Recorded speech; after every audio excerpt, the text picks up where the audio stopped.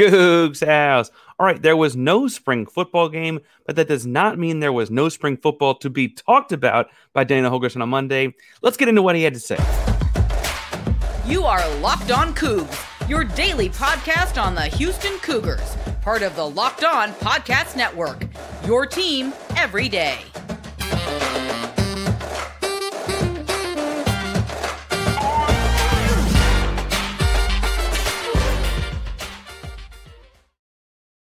Welcome to Locked On Cougars, the daily podcast all about your Houston Cougars. I'm your host, Houston-born teacher and coach Parker Ainsworth, here to break down all things Cougs. If you're a U of H fan or just a hater who came to stop by, please be sure to subscribe down below. That way you get the latest on the Cougs in your newsfeed each and every day. We appreciate you making Locked On Cougs your first listen of the day. Welcome back to the YouTube channel. It's good to see you again.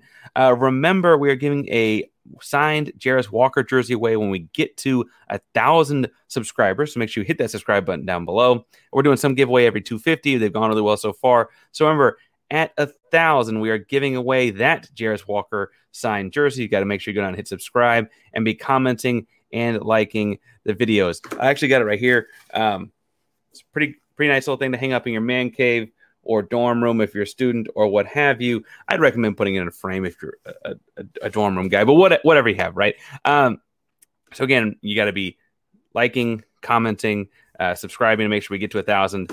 And if after listening to this, you're like, hey, I'd rather talk about basketball than football because this is a fairly football-heavy episode, obviously, tell us down below, do you eat Peeps?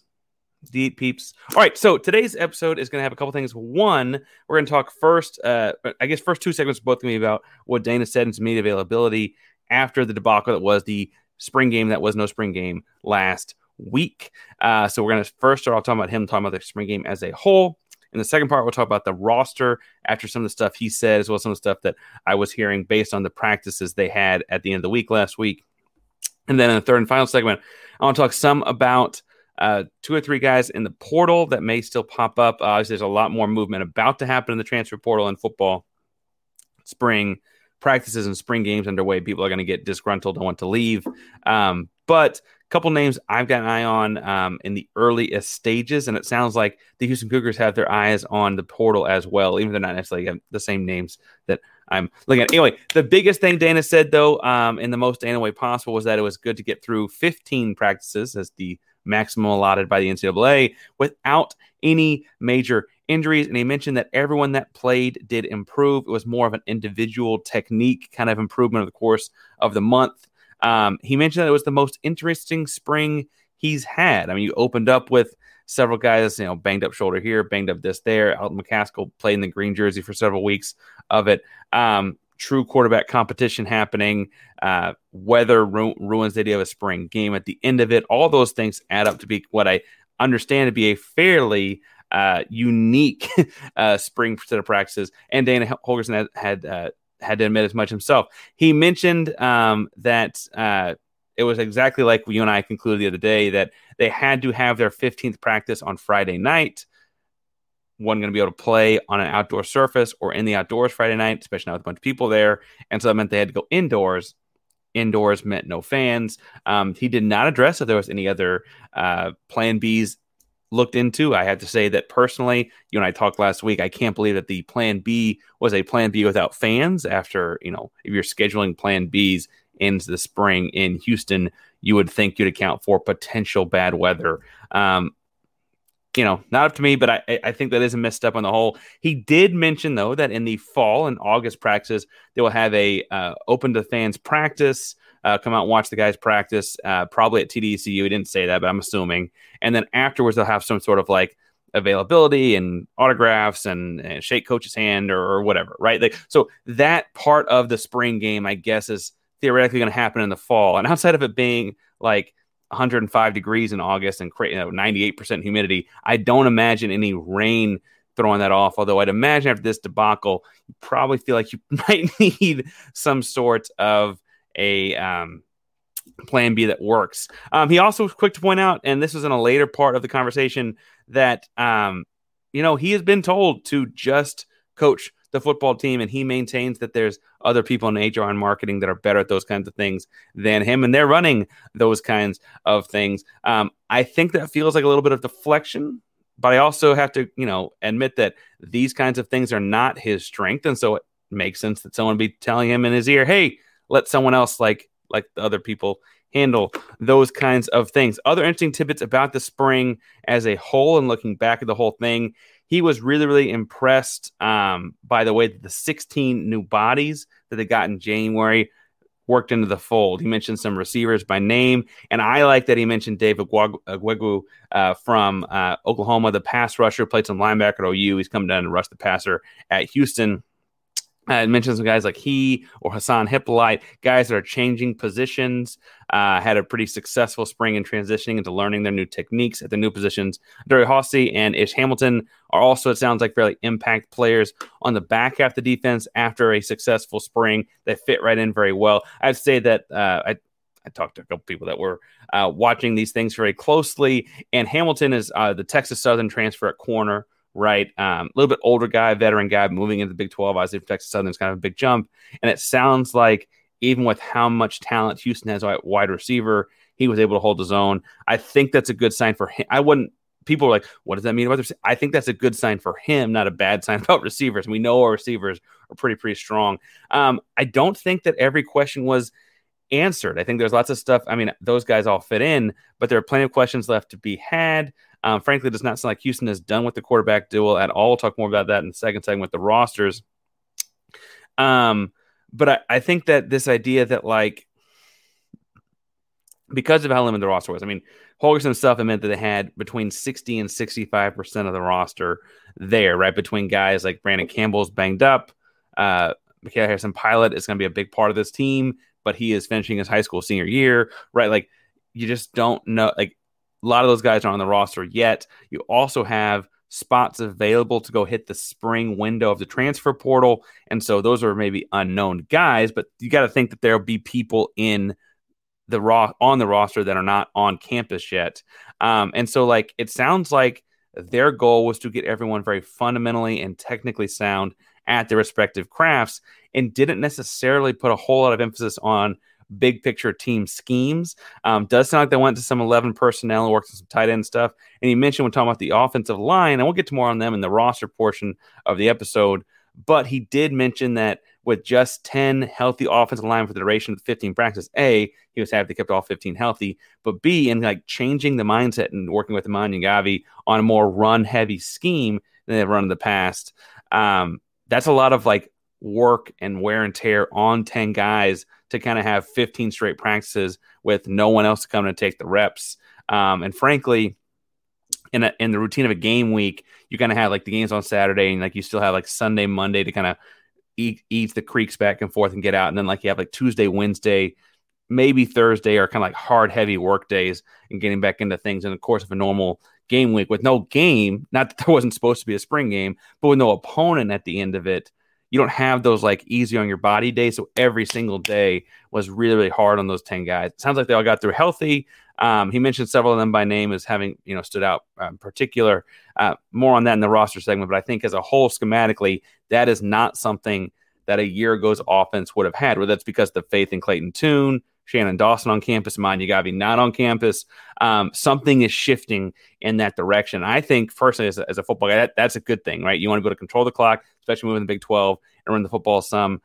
Helps your defense out and all those kinds of things, and helps potentially your inexperienced quarterback out. Now, I want to talk some about the quarterback battle to start the roster talk, because there's lots of things to talk about in this roster. But first, we got to talk some about our Astros because they're doing well at FanDuel. FanDuel Sportsbook is the number one sportsbook in America, and it's time for Grand Slams, no-hitters, double plays, and they are all back. No better place to get into that MLB action than FanDuel, America's number one sportsbook. That's right. New customers get set up to play and get a no-sweat first bet up to $1,000 back in bonus bets. Just go to FanDuel.com/select-on to sign up. Place your first bet and get up to $1,000 back in bonus bets if you don't win. Now, yesterday's episode, I told you to take Houston winning by more than 1.5 runs in Pittsburgh. Look, I knock on wood, but as the time of recording this, that looks like it's doing pretty well so far. They're favored by 1.5 runs again on Tuesday, and they got Javier on the mound. I'm taking it again, and I'm still taking them at plus 650 to win the World Series. They start winning up a couple of these series, and suddenly it's going to feel like that 650 is going to drop down to like 550 or 5. And so I'm saying to put all that money down on the Stros. I'm telling you to do it at FanDuel Sportsbook. So don't miss your chance to get no sweat first bet up to $1,000 when you join FanDuel today. Just go to FanDuel.com/locked-on to sign up. FanDuel, an official sports betting partner of the Major League Baseball. All right. So I will say, first of all, I think it's interesting because we didn't get to watch spring game tape. The guy I had that was there at the 15th practice, two guys actually, one, but they both said the same thing, was that they both were more impressed by Lucas Coley than I think they were intending on. I think they kind of went in thinking Donovan Smith's got the Big 12 pedigree. He started some games and he's a little bit older and bigger, stronger, and whatever. And I think that they left the two people, I don't want to speak on their behalf too terribly much, but they left thinking, oh, this is more of a true 50-50 battle than we maybe thought, right? The advantage to Coley, he knows the pass calls, he knows the pass protections, he understands what Dana is trying to do in an offense. The advantage to Donovan will be that he started real football games before. And so that yin and yang will be interesting for sure. I do think, though, that it sounds like they really did split reps across spring 50-50. And it sounds like, Holgorsen himself is still pulling out things that each did well. He will not name a starter, and he was fairly firm and adamant that until there's a really, really clear separation, he's not going to name a starter.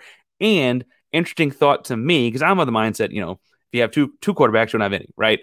He points out that he thinks you need to have two or three, and that's kind of unique. And it's not the first time we've called Dana unique. It won't be the last time we called Dana unique, right? But he thinks you've got to have multiple quarterbacks because, A, guys get hurt and go down. You got to have someone step up. You can't tank the season. It's not like you'd tank for a number one draft pick or something like that in college football. And B, because they got this idea of bigger rosters, guys can come and go whenever. Like, you need to have multiple guys who can play the position because you just don't know when people are going to drop out and leave, hit the transfer portal in August or the transfer portal in December. You got to have guys that can play the position all up and down your roster. He acts like they're going to try and add one again before the summer in that window of the transfer portal. To be fair, he says that all of his positions, they just kind of have as a staff divide up. We need 4 of these, 3 of those, 10 of these, 16 of those, whatever. And the quarterback position, he thinks that you need to have 4 scholarship guys on the roster with. They currently have 2 are bringing in a third. And I feel like he's hinting at they're going to go continue to look for those guys in the transfer portal. Now, what I think is interesting is while I think Smith and Coley have some real weapons in their arsenal, both gifted runners, I think they put the ball downfield well, but I think Coley puts down the field in the middle of the field a bit better, and Smith puts down the field on the sidelines a bit better. For whatever reason that is, it feels like he's still looking for guys that could maybe even compete to start with those guys. Because, again, he thinks you need to have multiple guys that can all play. A little bit different than the way I would handle that.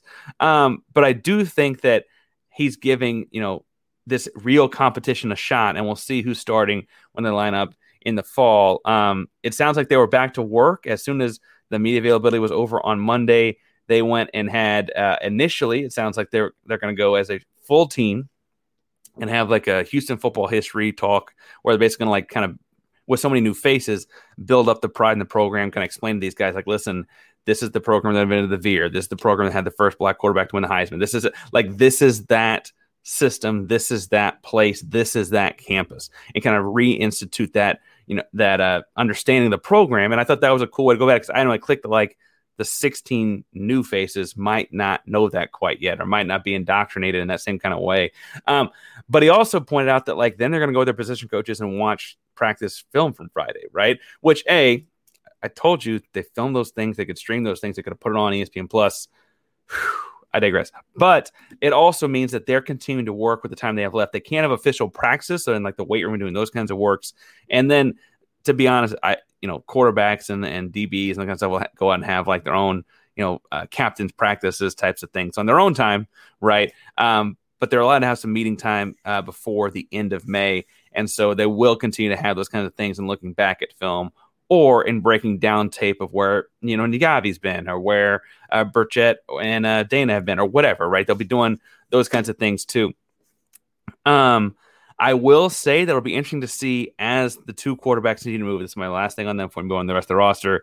Is in looking at those two guys, at what point does Donovan Smith, transfer from Texas Tech, 6'5", big guy, strong guy, big arm, at what point does his experience as a starter start to play a role in game prep versus Lucas Coley having been on campus and understanding the way Dana game preps, which of those will weigh out and be stronger? I guess until spring ball had kind of assumed it was going to be Donovan Smith, and then it sounds like Coley really does have a firmer grasp on this thing than I would have thought.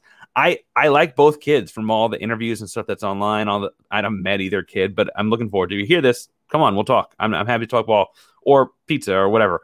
I think that both kids seem like good kids, smart kids. I just would have thought that like the starter's pedigree would have come in and frankly had a little bit more sway in the locker room and sway on the field.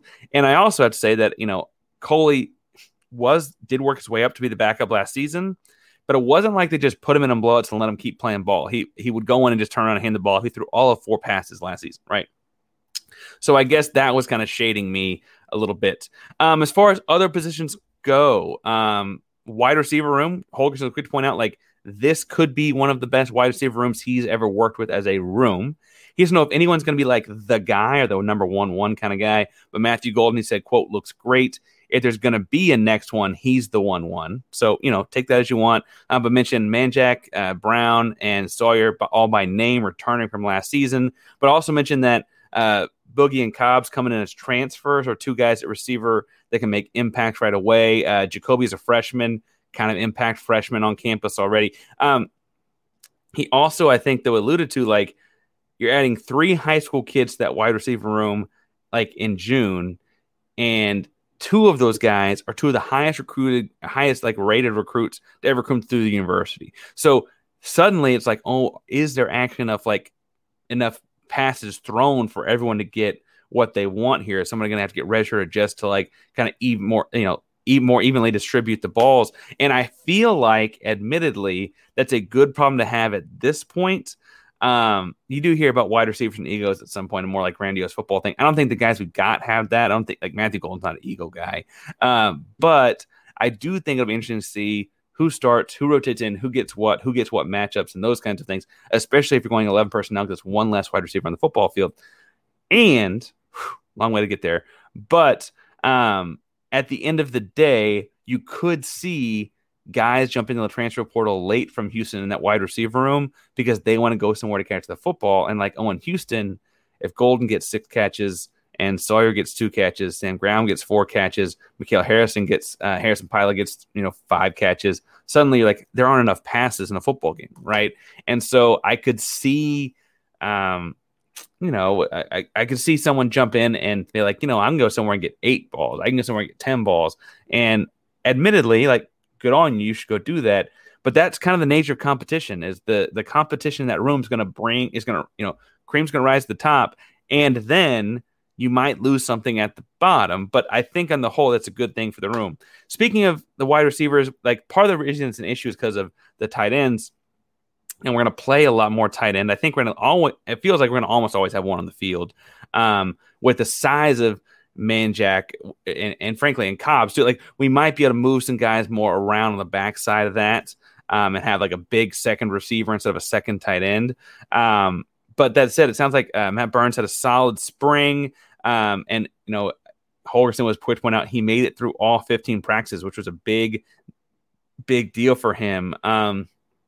And then the transfer kid, he called him Micah. Micah is somebody I don't know a whole lot about. I'm still learning the transfers, like, backstories and stuff. So if you got it, drop it. But I will say that it feels like his Big 12 experience may give him a leg up.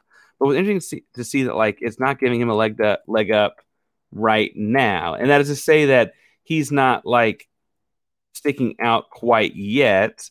And he's not taking starter reps quite yet. Right. And if he's not taking starter reps quite yet, well, like, what does that really mean is happening? So anyway, we'll see how that goes. As far as the offensive line goes, they have 10 guys. They'd like to get to 16 guys.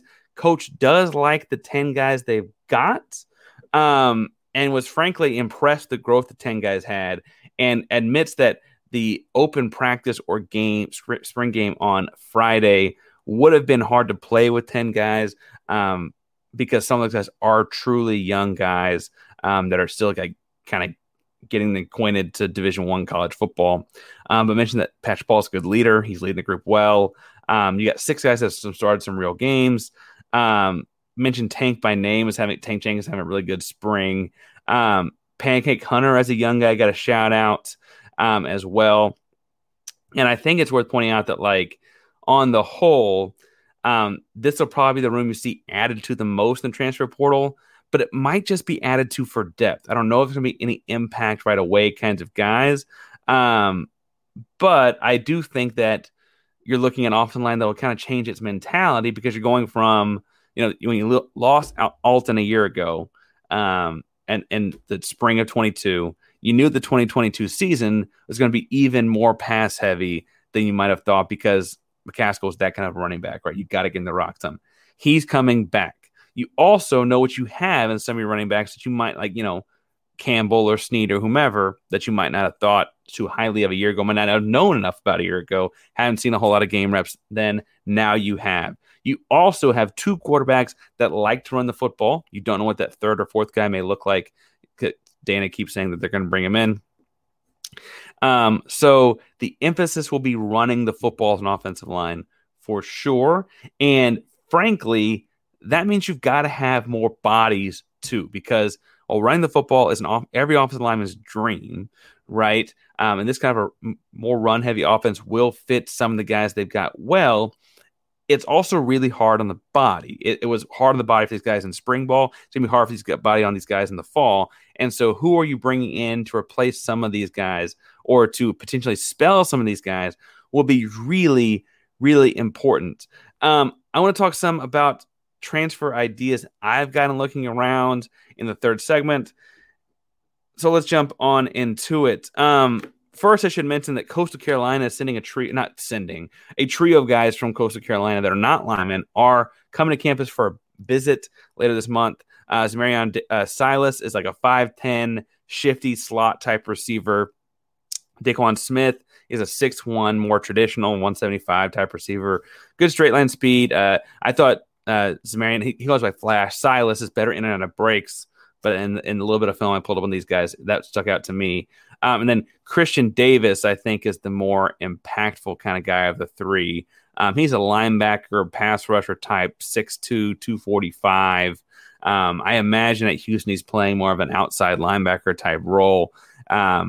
He could make an impact. And to be fair, I guess I glossed over this. Sounds like Nelson Caesar had a great spring, both as a leader and as a playmaker. And then I mentioned David Gwigwu from Oklahoma also had a pretty strong spring as a pass rusher. As far as guys I'd like to see Houston targeting in the transfer portal, first of all, it's hard because all people entering the portal are fairly like unofficial at this point, right? It's all kids that just opted out of their spring ball and said, hey, I'm going to the portal. Don't worry about it, right? The biggest name to me is Bray Walker at Oklahoma. He's a 5-star high school kid with 1 year left as a grad transfer, and he had trouble staying in the starting lineup at Oklahoma, even as poor as their season went last year. But he's a 6'7", 350-pound tackle, and again, a 5-star kid in high school. So when he's like in shape and playing well, he's got great feet, got great hands. Admittedly, Oklahoma had some problems with him. I'm not saying he doesn't need some coaching, but I think he's the kind of guy with a 1 year grad transfer, you kind of have to try, right? He's from Oklahoma, so he's not like one that, classic find Houston for Houston kind of kids. But I think he's just that big, strong, and good. I also think that Xavier Leonard is he's a San Diego State kid, originally from Arlington, Texas. He's got some HBCU offers, but he was a 3-star tackle out of high school, and I wonder if Houston may find him as more of a 3-star type of kid, 4-star type of kid at a guard position. He listed at 6'4", 310, and he is much better in the run game than the pass game, which fits what it sounds like we're shifting into a little bit, or at least to a closer to balance team. And To me, that screams guard. Even at 6'4", it's like maybe an inch or two taller than you'd want. But if you can get more of the hip flexibility and get down in a stance, the down body angles you want as a guard, I wonder if Xavier Leonard would be a good pull for Houston at guard. He's also from Arlington, Texas, so it's not Houston. It's not horribly far away. I feel the same way about Marcus Alexander, also from Oklahoma. Got 2 years eligibility left. He's 6'4", 325. He's a pass blocking guard, and by that I mean he's like good at moving side to side and being a wall. I wonder with some coaching and Iman Gavi and getting in the weight room, that kind of stuff, if we can kind of convert him into more of the 50-50 kind of guy. But he's again a highly touted high school kid from a big time Big 12 program that was not finding his way onto the field. And so can Houston sound like, no, you can come play Big 12 football and get his body in? Because again, Houston feels comfortable with the line they got if all healthy. The reality of it is just that's not like last year was an outlier, right? Houston had the same 5 starters for most of every snap they needed of real football last season. And that's not how football seasons typically go for linemen. You don't typically have guys that get to carry on like that, right? So I would imagine you're looking for some guys that can like compete for starting jobs, but definitely will be backups. And those are the 3 names I've got eyes on because, again, Bray Walker is like a potential home run kind of guy. And I don't have an inkling as far as online. If you got it, throw it in the chat down below. But I don't have an inkling as to where he's going. But man, if they could pull him to Houston, that's a literal giant get. If you've got other names you're looking for in the transfer portal, names, obviously we all want the same couple positions. If you got other names in the transfer portal you're looking at, drop them in the chat down below. We'll talk about them at some point soon, I promise. Make sure you follow me at Painsworth512, PAINSWRTH512 on Twitter, Instagram, and all your social media handles to talk all things Coug football, basketball. We got to talk about the baseball team. They're pretty strong right now. Had a really, really good last 3 weeks. All things Rockets are doing some fun stuff, I guess. Changing up stuff. I'm going to miss Silas, admittedly. I know that they didn't win all the games, but whatever. The Astros are maybe turning things around. The Texans are getting ready for the draft. So all those kinds of things at Painsworth512, PAINSWRTH512 on Twitter, Instagram, and all your social media handles. Thank you so much for subscribing to the show. I remember we're giving away that Jarris Walker signed jersey at 1,000 subscribers. So hit subscribe, like, and comment. Thank you so much. Remember, if you're listening to us for your first listen of the day, to go listen to Locked on College Basketball for your second listen of the day. I'm actually going to be on it talking with Isaac Sum on today's episode about LJ Cryer transferring to Houston. It's one of the bigger gets in the country right now, and he wants to talk about a little bit of Houston on the national scene. So make sure you go check out Locked on College Basketball as well. Thank you all so much for tuning in today. Locked on Cougs is a proud member of the Locked on Podcast Network. That means your team every day. Go Cougs.